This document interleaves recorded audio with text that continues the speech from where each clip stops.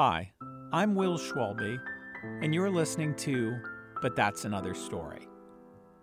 In Hamlet, the character Polonius famously counsels his son Laertes, neither a borrower nor a lender be. I'm pretty sure he was talking about cash, but as far as I'm concerned, he could have been talking about books. I don't like to loan them because I almost never get them back.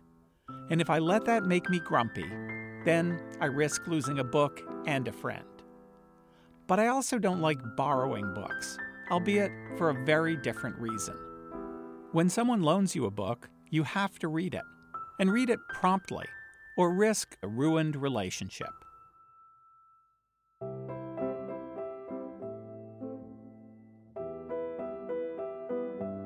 A loaned book is different from one that is gifted. It comes with a ticking clock attached. That's part of the reason I do my darndest to demur when people try to loan me their favorite books. That said, sometimes there's no way out. When a friend insists I borrow a book, really insists, it's often because that friend knows that the book will bring us closer and wants to be able to be sure I actually read it. And luckily, my friends know me pretty well. Some of my now favorite authors were originally loaned to me: Russell Banks, Sylvia Townsend Warner, John A. Williams. I've gone on to buy multiple books by all of them, and yes, even loan them out to friends. And recently, I got to talking about how sharing your favorite books can bring you closer to those you love, or even to strangers, with today's guest. My name's Elizabeth Curry Chandler, and I'm the editor-in-chief at Goodreads. Elizabeth Curry Chandler is a journalist and one of the co-founders of Goodreads, the largest website and app for book readers and recommendations. I used to be an advisor to the site. It lets you track what you're reading, what your friends are reading, and even what strangers are reading, and offers a space to write down what you really think about a book. It's been around since 2007 and recently branched out to the audio world when Elizabeth began Goodreads' podcast, Books of Your Life. Unsurprisingly, the chronicle of the books of her life started long, long ago. I grew up in Palo Alto, California, which has changed a lot over the last couple decades. But when I was a kid, it was a hippie town. My neighbors had chickens. The Grateful Dead used to perform at our local coffee shop. But it was kind of a sleepy California town with a huge emphasis on education and science. I had a really great science education growing up. While that emphasis on science had an impact on Elizabeth, there was another field she found herself drawn to. I wanted to be a writer. From about third grade, I used to write poetry books and keep them all over my house. I also ran a library out of my house for my brothers, in which I made library cards and little pockets and would document how many times everyone had read the books. And there was one book Elizabeth found herself checking out over and over again. My first favorite book was Heidi. I think I read that book 10 times. I think I loved the idea of being in nature. I think it was really appealing to me, this idea of the Alps, and she would go sledding down to school with her surly grandfather. There was something really magical about that book. And I remember it was a lot about her being in love with nature and also using love to heal people. I loved the Little House on the Prairie books. I read those also multiple times. I think I liked the pioneer spirit, these people who would make their own house and then you would learn how, and they would be cooking and you learn about farming, and they had these crazy tragedies where the older sister would go blind and there would be prairie fires. And it was always, I think I really admired that hard work and spirit even then.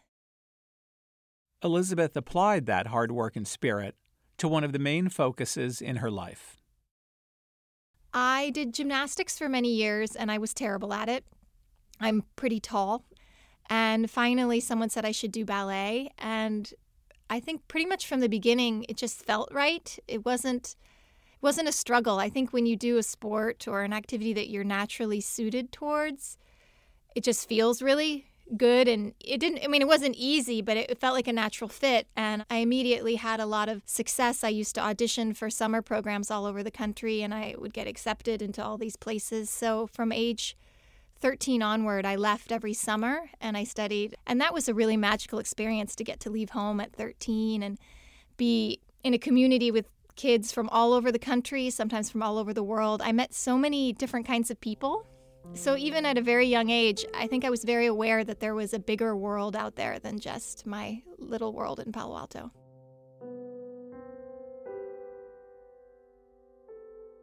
I always viewed it as a way of painting to the music with my body. I felt like it was pure expression. And I think at school, everything I did was very analytical, math, science, all the classes. And then I would go into ballet class and it was meditative. I would turn off the analytical part of my brain and literally just speak with my body. And I think a lot of it was about having the opportunity to express myself.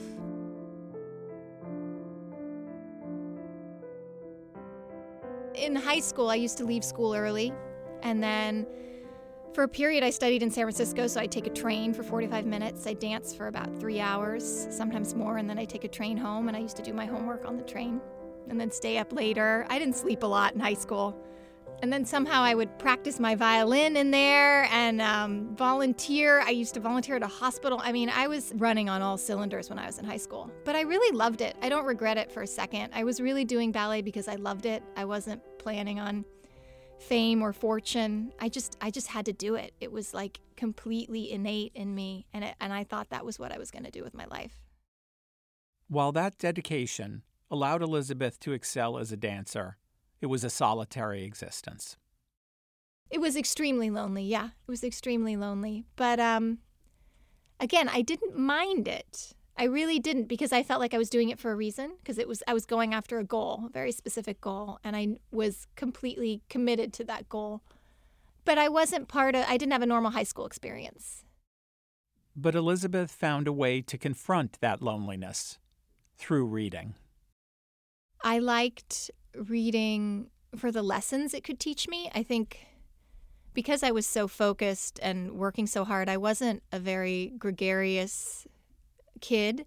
So in a way, I learned a lot about other people through books, and I got to live thousands of other lives. I loved reading books that took place in faraway places or about people who were nothing like me. I think for me, it was another way to learn about the world, and also, of course, just to escape. I had a book of Austen novels, like a compendium of maybe 4 or 5 of them when I was in high school.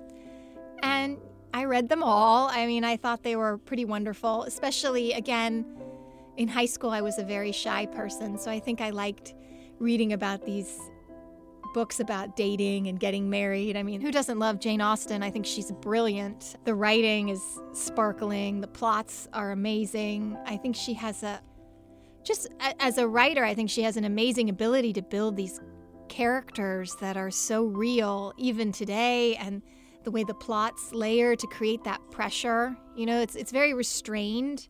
They're very elegant. They take their time, but you keep getting more and more invested. And then I like that they're happy endings. I think that why not?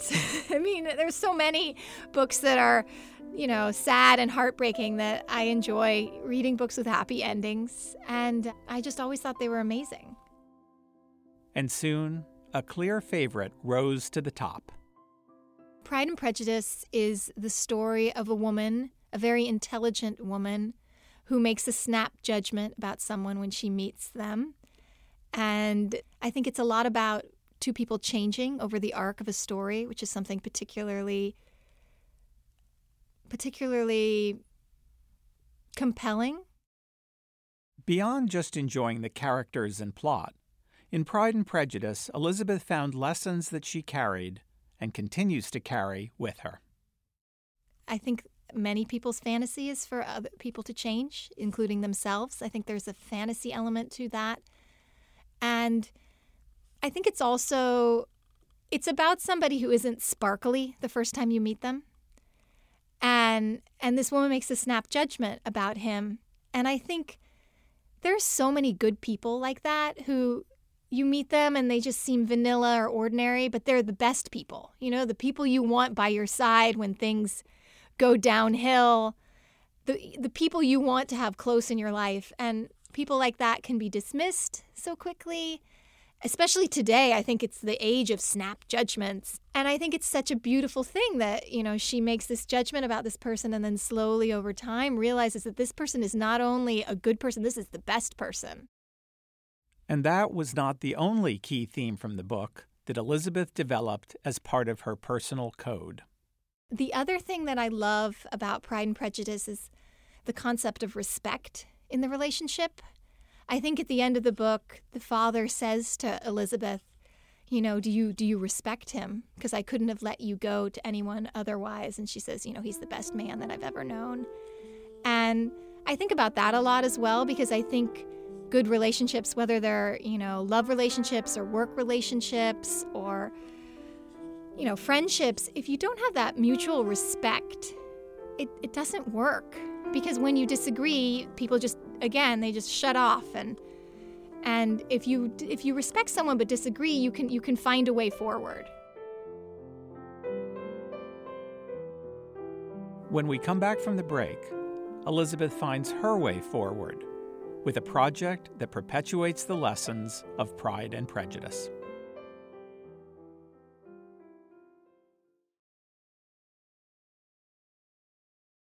Elizabeth Curry Chandler first read Pride and Prejudice as a high school ballerina. Her goals changed in college when her dance career was sidelined by an injury, and she decided to pursue another first love, writing. But her admiration for Jane Austen's novel always stayed strong through reread after reread, and the lessons it imparted to her did not waver as she became an adult. I always thought it was interesting, people who you couldn't get to, people who you didn't know everything about them in 5 minutes. That's okay, you know? And so I thought sometimes it takes a little work to get to know someone else, and that's all right. You know, not everybody tells you everything about them in the first 5 minutes. And, you know, my husband, I would describe him in that way. When she first met her husband, Otis, Elizabeth was working as a journalist at the Los Angeles Times, covering fashion and writing features about artists and designers. But reading remained a passion, something she and Otis had in common. My now husband, by the time we were still dating, had recently moved to Los Angeles from San Francisco, where he had been building social networks. And he decided that he wanted to build a social network about something that he loved. And like me, he was also a big reader. So he started working on this social network around books, where people could recommend books to friends. And the idea was if you searched for a book, you would see your friends' reviews first and then the larger community's reviews later. The new project caught Elizabeth's interest as a reader, but also as a writer. He started building this, and as an English major and a working writer, I said, I actually really care about this subject.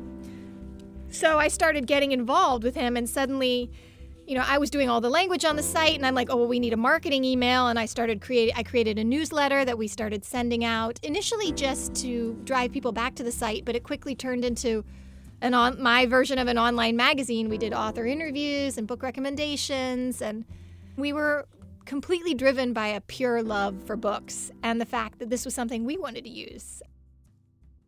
I was a compulsive tracker of what I read. A few weeks after he programmed the first version of the site, I went home to my parents' house and looked up every single book in the house that I had read and added them to my profile. We created a scanner where you could scan the barcode, I remember, and that was like heaven. I mean, I was going around the house like a maniac, scanning everything. And soon, Elizabeth's old favorite book would become an important part of not just Elizabeth's relationship, but the origin story of Goodreads. During these early weeks, we would take a lot of walks at this time. and discuss the company and, what our ideas for it. It was a lot. We've discussed books a lot over the years and how to how to get people interested in books and what do they need. And anyway, we lived near a Barnes & Noble, and I remember one evening we were at Barnes & Noble and he saw Dune by Frank Herbert. And he says to me, "That's my absolute favorite book in the world." I said, "Oh, I've never read that." And he said, "Okay, you have to read this book." And I thought, well, if I'm going to read his favorite book, he needs to read one of my favorite books. And so I looked over and I found Pride and Prejudice. I said, "Here's the deal. You read Pride and Prejudice, and I'll read Dune, and then we'll discuss." He stayed up till, I think, 3 a.m. reading the book from cover to cover. Because, Jane Austen is a page-turner. It moves, too. It has a great flow to it. Meanwhile, I spent, I think, about 3 weeks slogging through Dune. I'm not a science fiction fan. I actually do like Ray Bradbury, but it's just not my genre. It's just not my thing. So anyway, I was just suffering through this book, which annoyed him to no end. And then I get on the site and we decide to review the books we read. So he gives mine 5 stars, writes this nice review. And I give Dune 1 star and write this scathing review of it.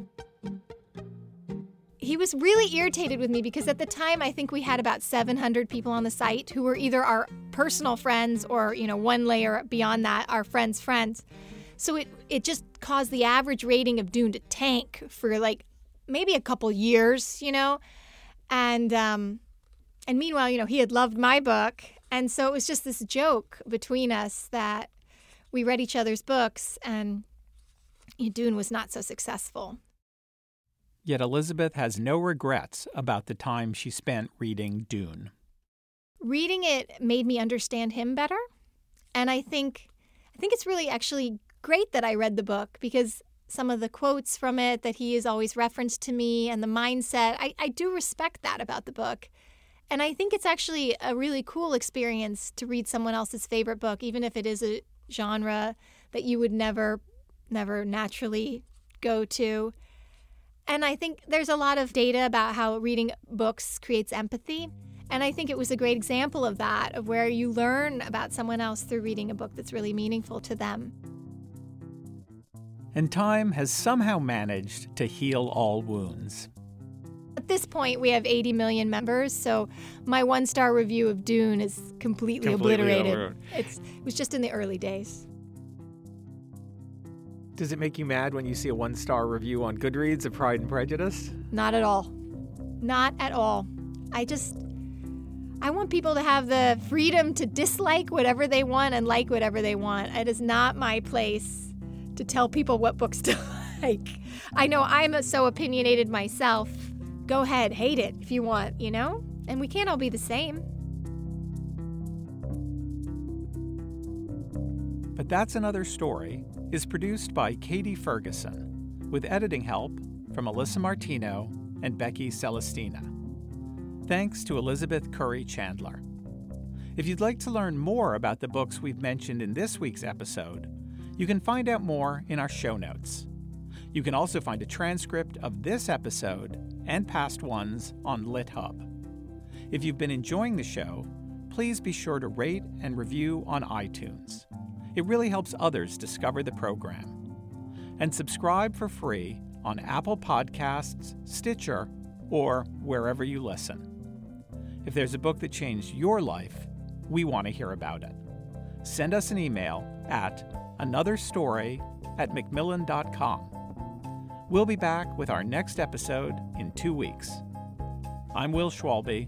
Thanks so much for listening.